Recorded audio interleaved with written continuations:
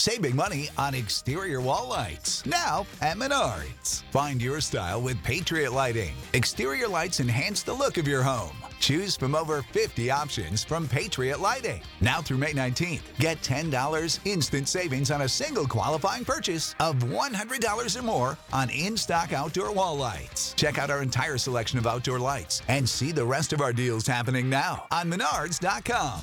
Save big money at Menards.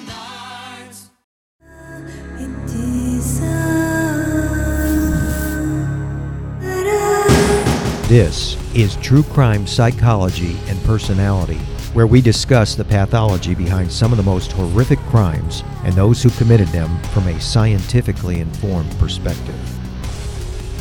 I'm Dr. Todd Grande. I have a PhD in counselor education and supervision, and I'm a licensed professional counselor of mental health. Dr. Todd Grande, that's my YouTube channel. Today's question is, can I analyze the case of Blake Davis and Hannah Quinn? This is one of the strangest cases of self-defense that I've seen in a while, a case where the victims of a violent crime were convicted as perpetrators.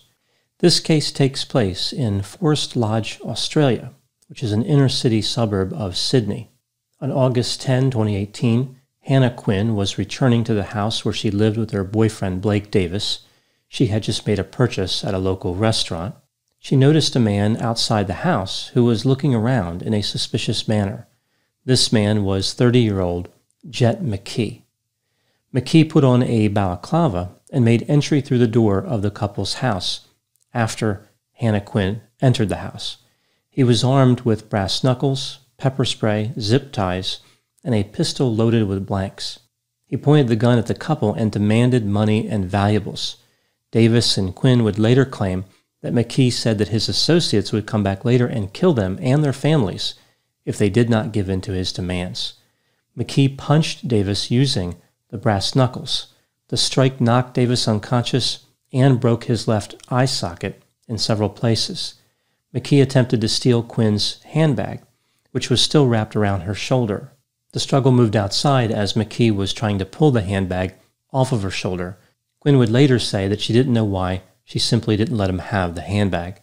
McKee managed to pull the handbag away from Quinn, and he started running down the street. Quinn pursued him. This was another behavior she would have trouble explaining later. Quinn was able to catch up with McKee and grabbed her handbag back from him after chasing him for about 260 feet. McKee, who still had the brass knuckles in his right hand, tried to punch Quinn, but she backed up and he missed. He fell to the ground because he overcommitted to the punch. He then pointed the gun at Quinn using his left hand. As this was going on, Davis woke up. He was in a great deal of pain and disoriented. He believed he had been shot by McKee. Davis heard Quinn screaming. He grabbed a samurai sword and ran out into the street. He came upon Quinn and McKee. Davis would claim that he didn't remember what happened in that moment or immediately after that, but he knew that Quinn was in danger. Davis struck McKee in the head with the sword, mortally wounding him. Davis and Quinn started running as they believed McKee was still a threat. Even though he was mortally wounded, McKee did rise to his feet, and he walked a short distance before collapsing and dying. Davis and Quinn ran back to their house and packed up a number of belongings, including over $20,000 in cash, nunchucks, and a pellet gun. They hid the samurai sword. After this, they went on the run. They said they did this because McKee was still alive and because McKee had accomplices who were also after the couple. Again, they claim McKee had said as much during the confrontation in the house. The couple went from hotel to hotel. They said they were in fear for their lives, paranoid, and bewildered by the circumstances.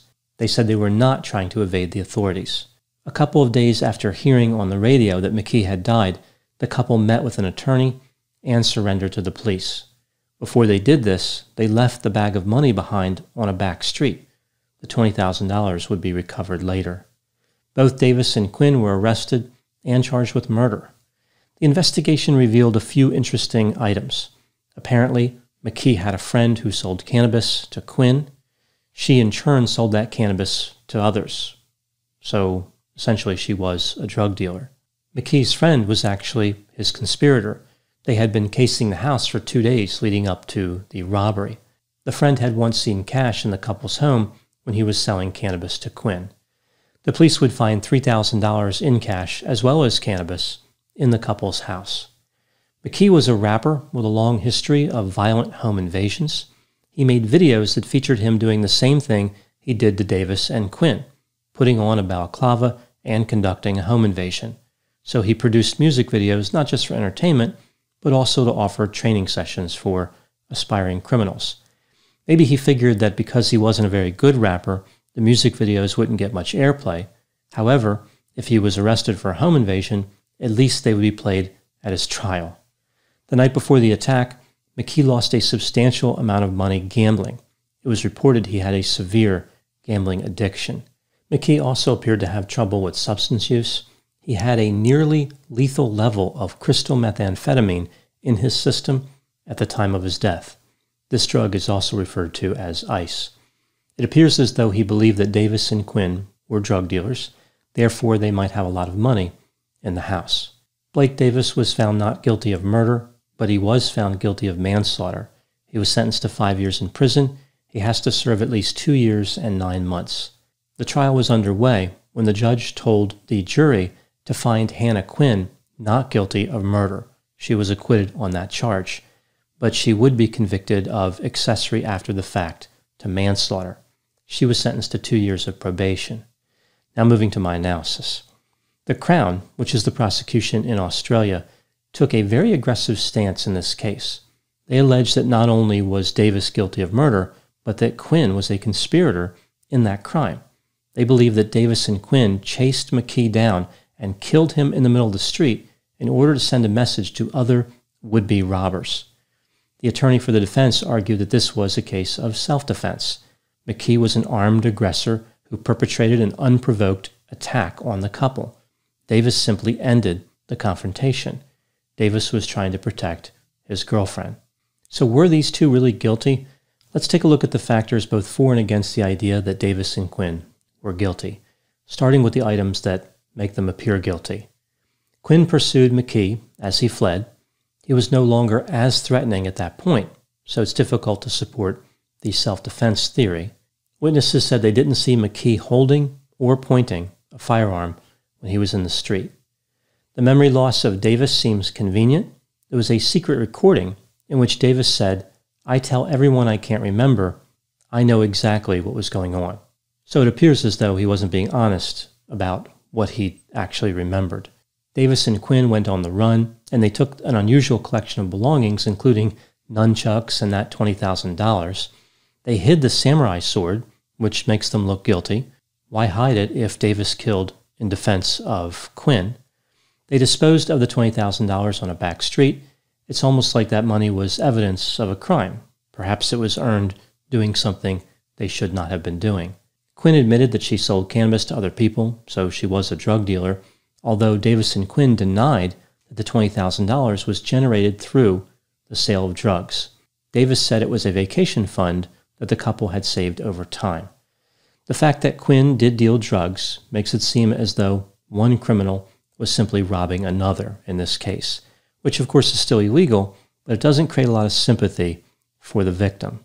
The last item that makes them look guilty: if Davis was so disoriented after being knocked unconscious, how did he manage to deliver a lethal blow to McKee's head? Now moving to the items that make them look innocent. McKee had a history of violence, including home invasions. He was the aggressor. He was armed with multiple weapons. He caused the confrontation. It was his criminal behavior that put everyone's life in jeopardy, including his own. When he struck Davis using the brass knuckles, he was using lethal force. He could have easily killed Davis. Considering that McKee was holding a gun, Davis's conclusion that he had been shot by McKee was reasonable. When McKee tried to pull the handbag away from Quinn, even though it would have been smarter if she just gave it to him, she had a right to protect her property. McKee's behavior was responsible for the confrontation moving into the street. Essentially, he dragged Quinn out there by pulling on her handbag. Those witnesses I talked about before who did not see a gun also believed that Davis was holding a stick. The closest witness was about 280 feet away. I would not expect them to see a gun or anything of that size at that distance. It is entirely reasonable to believe that if McKee pointed the gun at Davis and Quinn in their residence, he pointed it at them in the street. Even though the little adventure of Davis and Quinn after the incident was unusual, McKee made threats that supported the couple being fearful, and the couple did surrender of their own accord. Mental health factors were used as part of the defense as well. Davis had anxiety and PTSD prior to the attack. Quinn had ADHD prior to the attack. The defense argued that these mental disorders explained some of the odd behavior, like chasing McKee, running away after the incident, and dumping the money. So back to that question, were Davis and Quinn actually guilty? Here are my thoughts. I think what happened in this case is that a dangerous criminal attacked the couple because he was desperate for money so he could continue to gamble and to buy drugs. The couple reacted to the attack in an unusual way, and their behavior after the fact only made them look more guilty. Davis's use of deadly force happened under circumstances where the threat level was not clear. It would have been more clear if he had acted in the house and not in the street. The couple was not sympathetic. The jury didn't believe that McKee pointed a gun at Quinn when they were in the street. They probably weren't too happy about the idea of Quinn selling drugs either. In addition, the attorney representing Davis and Quinn believed that the use of a samurai sword didn't play well with the jury either. Which makes me wonder, what would have been more satisfactory for the jury? If McKee was beaten to death with a lawn chair or like pool noodles or something, would that be okay? What weapon would be acceptable to use in defense of another? When weighing everything together, I believe there was reasonable doubt in this case.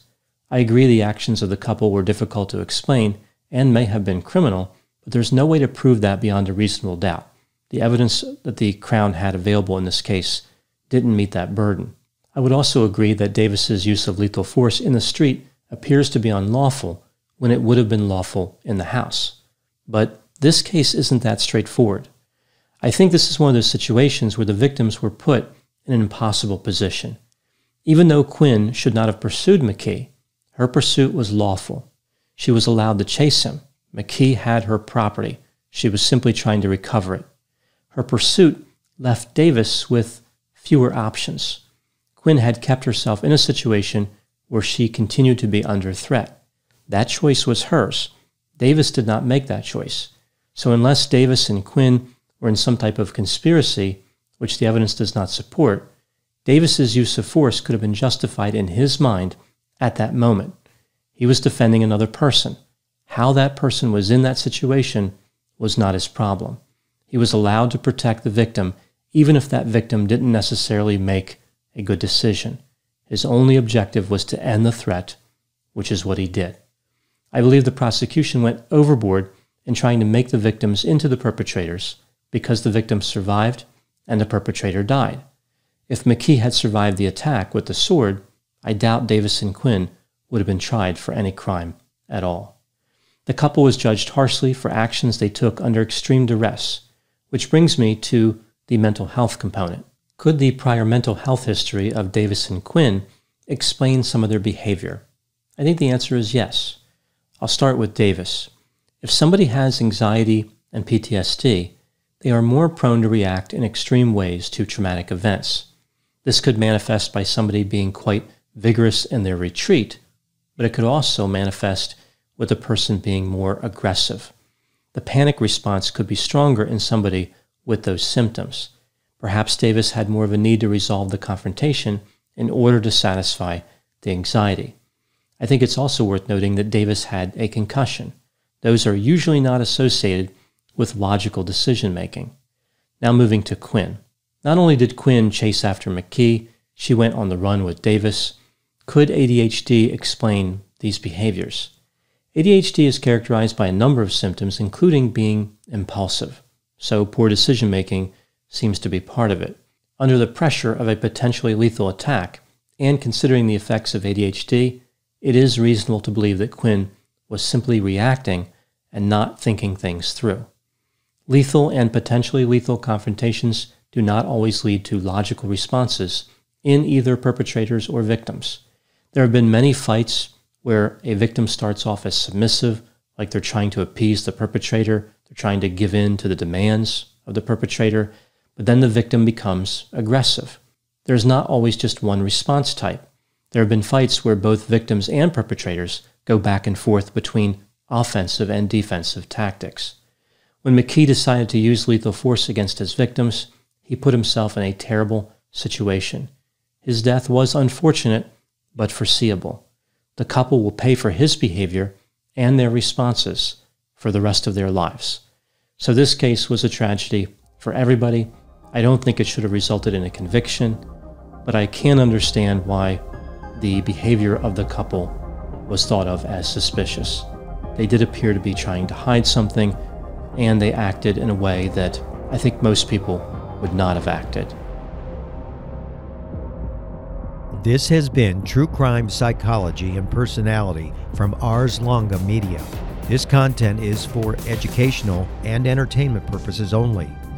Ars Longa, Vita Brevis. When you need mealtime inspiration, it's worth shopping Kroger, where you'll find over 30,000 mouth-watering choices that excite your inner foodie. And no matter what tasty choice you make, you'll enjoy our everyday low prices, plus extra ways to save, like digital coupons worth over $600 each week. You can also save up to $1 off per gallon at the pump with fuel points. More savings and more inspiring flavors make shopping Kroger worth it every time. Kroger, fresh for everyone. Fuel restrictions apply.